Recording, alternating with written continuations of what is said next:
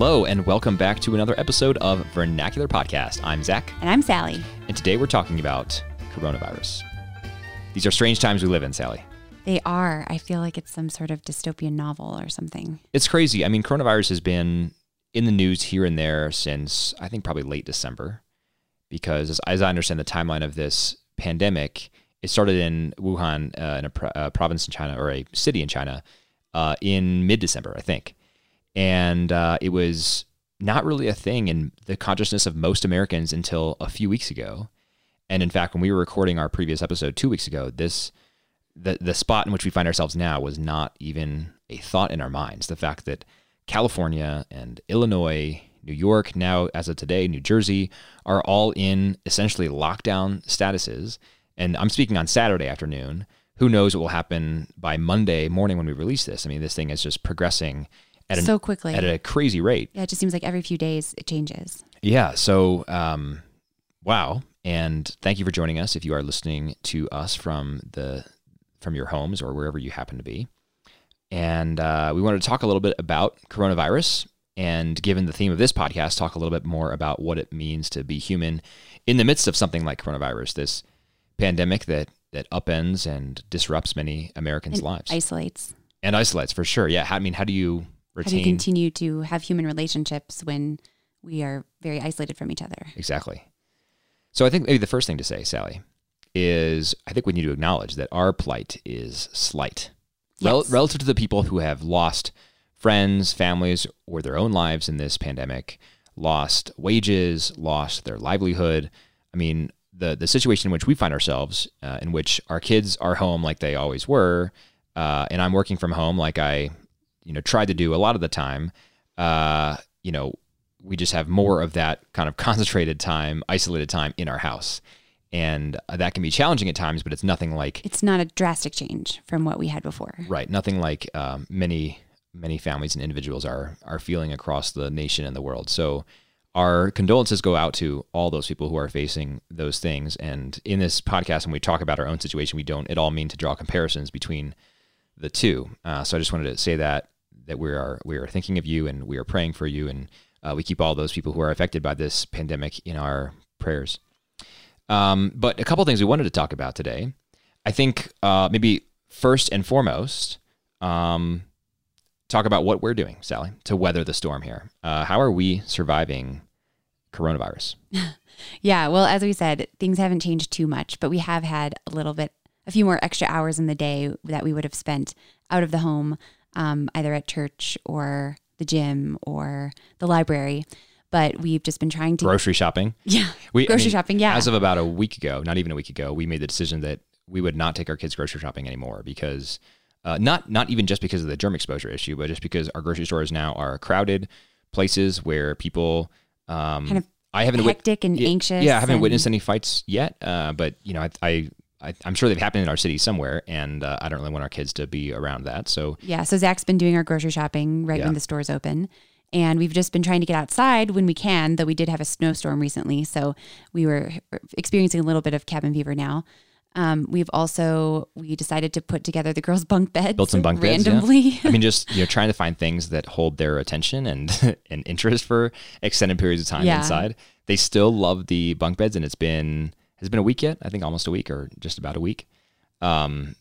No, maybe 5 days. It's created new situations though, with like Leo trying to get up all the way up to the bunk bed, and it's been a little more chaotic as a result, but more fun too. So we built some bunk beds, and we've been doing a lot of board games or card games with the two oldest. That is hard to keep Leo out of those games as well. Family hide and seek. Yeah, and I think we family have walks. Oh, definitely family walks. More time for that. I think this is a major thing that I think most people realize, right? But just because you are not able to go eat at your favorite restaurants or shop at your favorite stores doesn't mean that you can't go on walks, and fresh air does a body good, and sunshine does as well. So backyard time. Yeah, if you can do backyard time or just going on a walk around the neighborhood, I highly encourage you to do that because I don't know, I just feel so much better physiologically and psychologically after we go on a walk.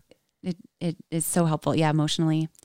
Zach has been working from home now entirely, or I guess completely, and unfortunate thing is that his door does not lock. Yeah, well, so the knob locks, but the door doesn't latch. So, I think I first discovered this when I locked it and shut it, and then one of our children just pushed it open. And I was like, well, that does not do. And it's really funny because I'll often be on a teleconference of some sort, and then I hear a noise behind me, and it is our son who has learned how to open the door, basically thrusts his entire body weight against it, and then he falls inside, kind of tumbling on his face. And then just jumps up gleefully. He's just so... and he has this like impish smile. He looks at me just like, I got in again. I'm here. It'll also happen frequently that I'll be immersed in a teleconference call and have, my headphones on so I don't hear the door. And then I'll just be looking at my monitor. My back is to the door, and I feel little fingers poking me in the back. And then I turn around, and there he is. And so he comes up on my lap, and he likes to sit there and play with highlighters on my desk or whatever. Very cute. Yeah, so that's been happening more now that Zach is here exclusively. That's right. But honestly, I like it that way. It's fun to have all this time around the family, and although it's an adjustment from being outside of the house a lot more in my work, it's nice to just be around all the time. And it is. Even with all the challenges that it comes with. So I really am hopeful that people who have the flexibility, first of all, to work from home and are now working from home are finding joy in that. That, maybe there are people, I know there are people that I work with who have never been around full time in the home since their kids have been born. And so this is a new experience for them. And it can be super challenging, and I understand that completely. But I also think it's a really joyous experience despite all the challenges. And I hope that my coworkers who are finding themselves in this situation for the first time are finding that as well. Yeah, it's nice to have you more in a part of our day, just even for brief moments when you take a break. And it would just be great if we figured out how to close that door. Yeah, we'll have to figure out something. Maybe just like as simple as a doorstop, just putting a doorstop on this side. Maybe I can effectively lock it that way. Yeah, because Leo cannot be contained. No, he is. He is quite a 16-month-old. Yeah, he's hit the terrible twos early. Okay, Sally, so let's talk about how we can be more human in the midst of this pandemic. What do you think? Yeah, well, I think we can be grateful that we live in this age and not 100 years ago with the Spanish flu, when the isolation was more intense. We can FaceTime our family members who we're not with. We can order things online that we couldn't get at the stores, potentially. Some things, I guess. We can stream any music that we want to listen to at any time. Any movies? We can get books on our devices. So we can now live stream church services and masses, which is, so there is a lot to be thankful for, in those respects that we live in this age of technology. Yeah, I think that is a good reason for a note of optimism. And I've been very critical of technology. I mean, as have you, I guess we both have on this podcast, not categorically, but technology can be used for a lot of bad things. And in the context of being human, technology can just as often, I think, drive us apart as it can pull us together, maybe even more often. And I think that's also borne out in this example. I mean, if you, I'm not going to say that everything on Twitter, for example, is bad, but there's a lot of misinformation being spread in and through social media.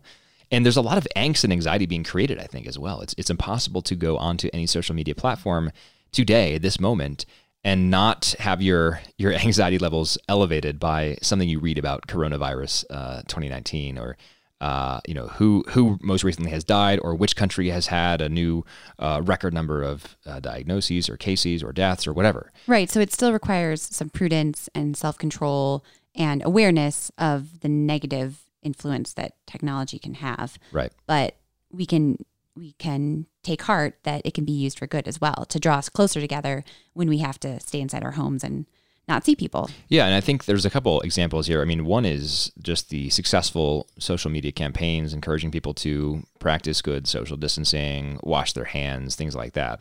I think those things have been immensely helpful and have probably saved many lives already. And the second is the stuff you already mentioned, teleconferencing, making use of easily available technology to, you can have game nights now with people in totally different states where you're playing the same game, through FaceTime or Skype or whatever. People can work from home now extensively only because of the wonders of technology and Zoom teleconferencing or Skype for Business or whatever, what have you. So that's pretty cool. And then live streaming church services or masses, like you mentioned, Sally. I mean, these are things that really kind of ease the pain of a pandemic much more than they could and help people not feel isolated. Like, I know that we have been pretty socially isolated, and I miss my friends as a good extrovert, and I want to be out there and like talking and meeting people and shaking hands and doing things. But I also don't feel totally alone. I don't feel totally isolated. And I think in part is because I've been able to text my friends and call my friends. And we know that we're all going through this together. Yeah, that too. I mean, to varying degrees, obviously, as we've already said. But to some extent, everybody has been affected by this. And we're all experiencing some change and fear and anxiety over it. Yeah, I think that's absolutely right. I think there's another reason to be optimistic about what's going on right now. And when I say this, though, again, I'm not downplaying anything that's happened so far, anything that will happen. I mean, I grant the absolute tragedy. I think the last number I saw today, 277 dead in America, upwards of 11,000 worldwide who have died from this COVID-19. That's horribly tragic, and even one death is too many. But I do think that this pandemic could be worse. I say that not as an epidemiologist, of course. I don't have like practical experience in this, but I did just recently watch the movie Contagion, which, by the way, I don't recommend in this. I did not watch that. Not a good moment to watch that movie. But I recently watched this, and the virus is very, very infectious and very, very fatal. So just to give you an idea, I mean, the best estimates of the mortality rate of coronavirus vary between 1% and 3%. And there's a lot of unknowns and a lot of ambiguity there. So, take everything with a grain of salt and trust experts. But in the movie, I think it's 15+%. I mean, it's really, really high in comparison. And most people in the world, or at least a lot of people in the world, get it. So we're talking about, hundreds of millions dead, as opposed to the worst estimates of COVID-19, which is a lot, but certainly less than that. So it could be worse. And I say that that's a good thing, not to say, it could always be worse, but to say that this could be practice for a worse scenario. Exactly, because COVID-19 has, I think it's an understatement actually, to say that COVID-19 has highlighted some woeful deficiencies in our public health infrastructure. And by our, I don't mean America specifically, although certainly including America, I really mean the world. Some countries very on top of it. I'm thinking of Singapore, Taiwan, South Korea, and to some degree Japan. Other countries, I'm thinking of Italy, I'm thinking of Spain, I'm thinking of America, not so on top of it. And this is an opportunity for us to realize how serious and quickly, how serious these things can be and how quickly they can develop, and be ready for the next one, right? So I'm optimistic that the COVID-19 pandemic will mean that we will not again be flat-footed without absolutely necessary testing and diagnostic equipment and treatment equipment, like ventilators, for instance. Again, I'm not trying to downplay the severity of what we have right now, but I'm hopeful that if and when there's an outbreak that's really bad, and it has happened before, bubonic plague, 40% of Europe gone, we'll be more prepared. And I'm also hopeful that something like this will be the last straw where the world together can collectively say to China, hey, stop having wet markets, because this is a recurrent source of really bad viral outbreaks that have killed tens of thousands of people time and time again. And so I'm hopeful that we'll see good things come out of it in that respect as well, to avoid this happening again. And another reason for optimism is that this could be a time to recover a sense of leisure. And Nathan Schlueter, a professor at Hillsdale College, wrote a great piece that was just released, I guess, maybe yesterday or this past week, about the recovery of leisure. And he draws from Joseph Pieper, who we have mentioned on the podcast before, as a great source of understanding of what true leisure means. Mm-hmm. It's not inactivity, it's not laziness, it's not vegging out, but he goes into a great length and also gives some great tips for people who are now stuck at home because of COVID-19. We'll link that in the show notes, by the way, that article by Professor Schlueter. Yeah, so he's optimistic that rather than making this a time for despair, we could use it as a time to recover this sense of leisure.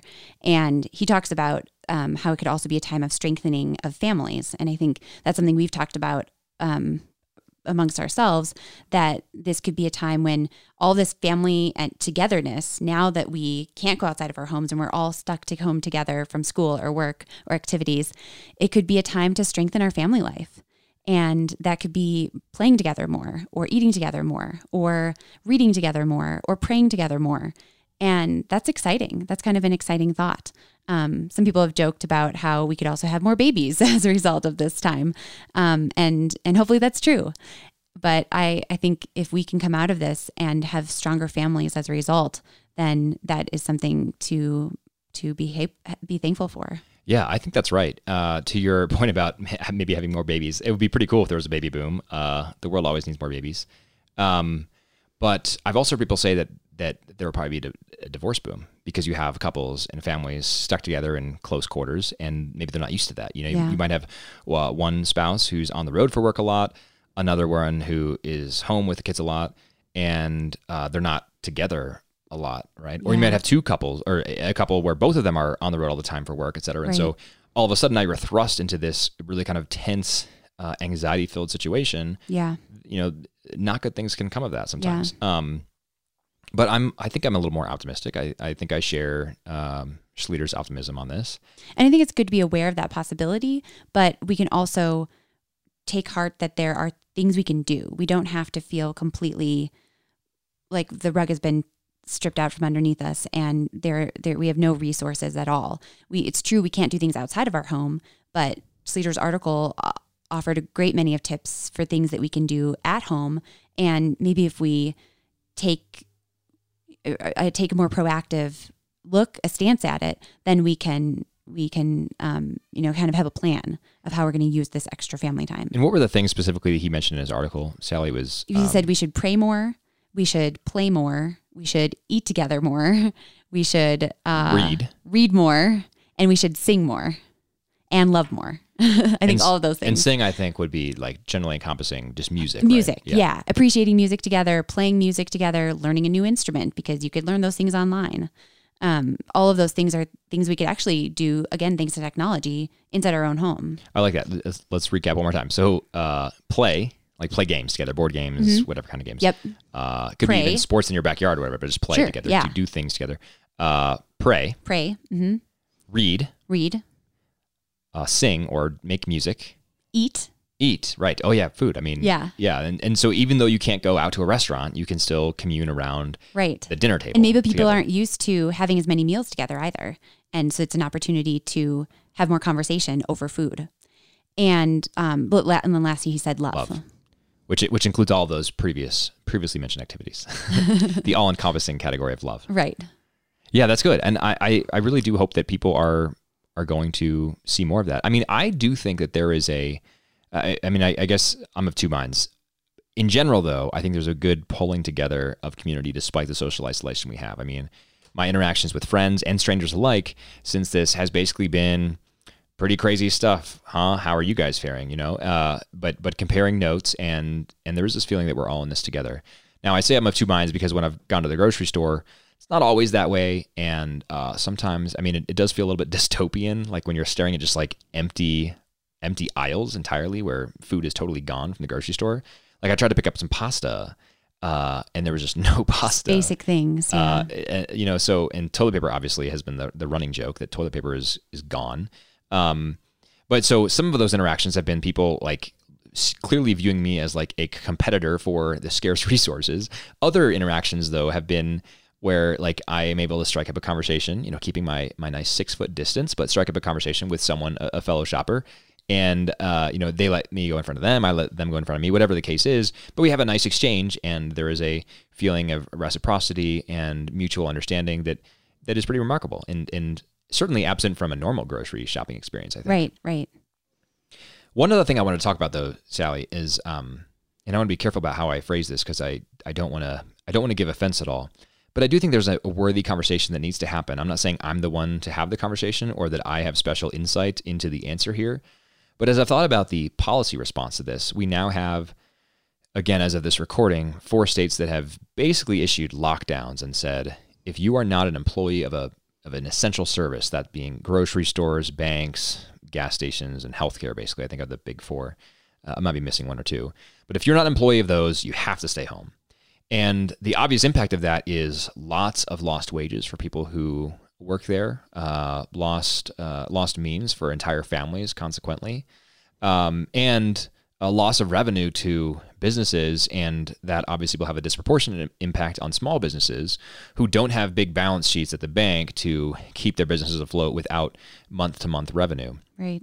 So that's really, really sad to me, and I'm worried that our policymakers don't really have a good plan, and that they're kind of doing this knee-jerk reaction stuff without an end to what is next. So what I'm afraid of is having small businesses across the country just basically decimated by this thing, and lots of mom and pop shops go out of business.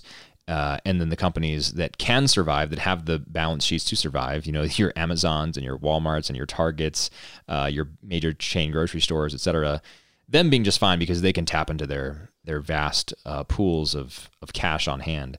So I'm concerned about that. Now, I'm not saying that there's not some reaction that's necessary. I mean, if we can save lives, we should. But this reminds me of when I taught ethics to college students. This reminds me of a question that I would pose to them, which isn't new. This has been posed by philosophers since time immemorial. But basically, if you could, kill one person to prevent the suffering of the rest of the world forever, would you do it? And on its face, without talking about the details and all the consequences, on its face, it's kind of a ridiculous question because that would never happen, right? That's not a realistic scenario at all. But if you extrapolate that and kind of apply the same type of questioning logic to this scenario, if you could save the life of one person from coronavirus, would you bring the entire world economy to a screeching halt? I think the answer that most people would give you would be no, because there are externalities associated with stopping that world economy, right? There are going to be people who die because they can't afford food, right? There are going to be people who are now living on the streets homeless because they can't make their mortgage because they can't get a job to pay it, right? Right. Now, so if you change the first part of the question to 10 people or 100 people or 1,000 people, et cetera, does that change the answer about bringing the world economy to a screeching halt? And I don't bring this up to say that, there should be no lockdowns or we should just keep on going like we have been going. I'm not an expert. I think generally speaking, the right thing to do is to trust the experts in this situation. That's why we're social distancing. That's why we're washing our hands. That's why we're not gathering in groups of 10 or more, because the guidance that we have, the best available information is that that's not the right thing to do.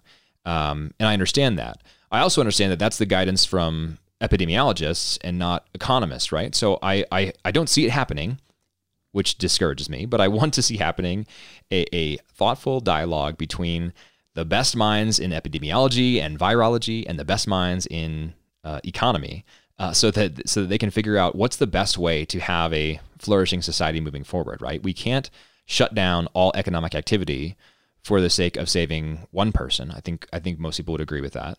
We also can't be not mindful of the lives that we can save, right? Because that shuts down the most human side of us, that is compassion. So I just bring this up to say that there are trade-offs associated with this. I think people need to think about those things.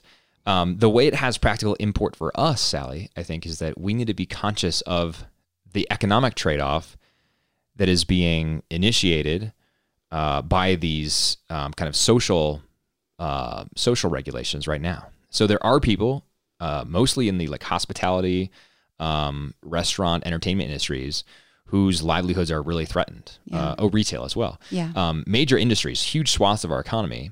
And the vast majority of those workers are hourly wage workers, which means they probably don't have really good benefits in place for paid leave, for short-term disability, any type of thing that would give them sort of a safety net in this instance. I'm glad the government is talking about bailout relief to give these Americans a little bit of cash. But if you think about it, if someone has lost their wages for 2 to 3 months, a $1,000 gift from the government is not going to do a whole lot for that, right? So too little, too late, perhaps. I don't know, but I do think it's important for people like you and me, Sally, who are in much more privileged positions, economically speaking, to be mindful of that and then to help support those people where we can. Yeah. And I think that's how we can. I think that's how we can sort of, complete the circle here. Because, what I don't want to happen too is that I don't want to, at the end of this crisis, for people to say that was close, that was scary. It's a good thing the government was there to help us. I mean, the government has a role to protect its people. The government has a role to promote public health, but we also have a role to promote public health and to protect and look out for each other and to have compassion on one another. And what I really think would be good is if at the end of this crisis, we look back and say, I'm glad that our government was there to do the basic functions of government. I'm really glad my neighbor was there to help me when I needed them. Yeah.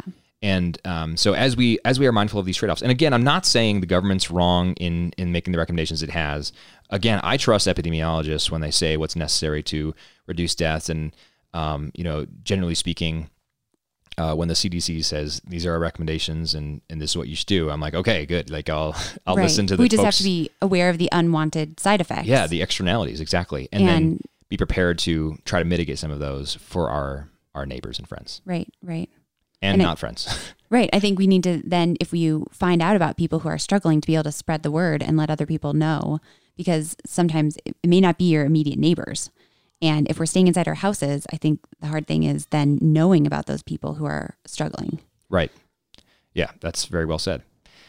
Okay, I think that's all I had on love in the time of Corona, Sally. That, by the way, is a reference to the Spanish novel from 1895, Love in the Time of Cholera. And I think that's important to note, maybe just as a note to end on. This is not the first pandemic in world history, and it likely will not be the last. I'm optimistic that we'll be more prepared for the next one whenever that comes, whatever it shall be. But this has happened before. Humanity has weathered the storm through it. I think it's important that we maintain perspective, and I think it's important that we... And hope, for sure. That's my word for this year, Sally. Yeah. This is a great... Wow. I just realized that. I just made that connection. That's perfect. It could strengthen your families. Yeah. And continue to hope and continue to love the people that you are now living in very close quarters with. Right. Yeah. I mean, I think this is a great opportunity for us to step back, reevaluate our lives around us, reevaluate what we most hold dear, and double down on holding those things and those people dear. And it's good. I'm, for one, grateful that I'm not, quarantined or isolated away from my family, but I'm with the people that I love most. Even though, it's sometimes challenging and frustrating, it's fundamentally good. And that's where I'd like to be if I have to be stuck anywhere. I think jokingly, but seriously, I said to you today, if there's one person I have to be isolated with, I'm glad it's you, Sally. I feel the same way. Oh, good. I'm glad. So you're not ready to kick me out. Are you sick of me working from home yet?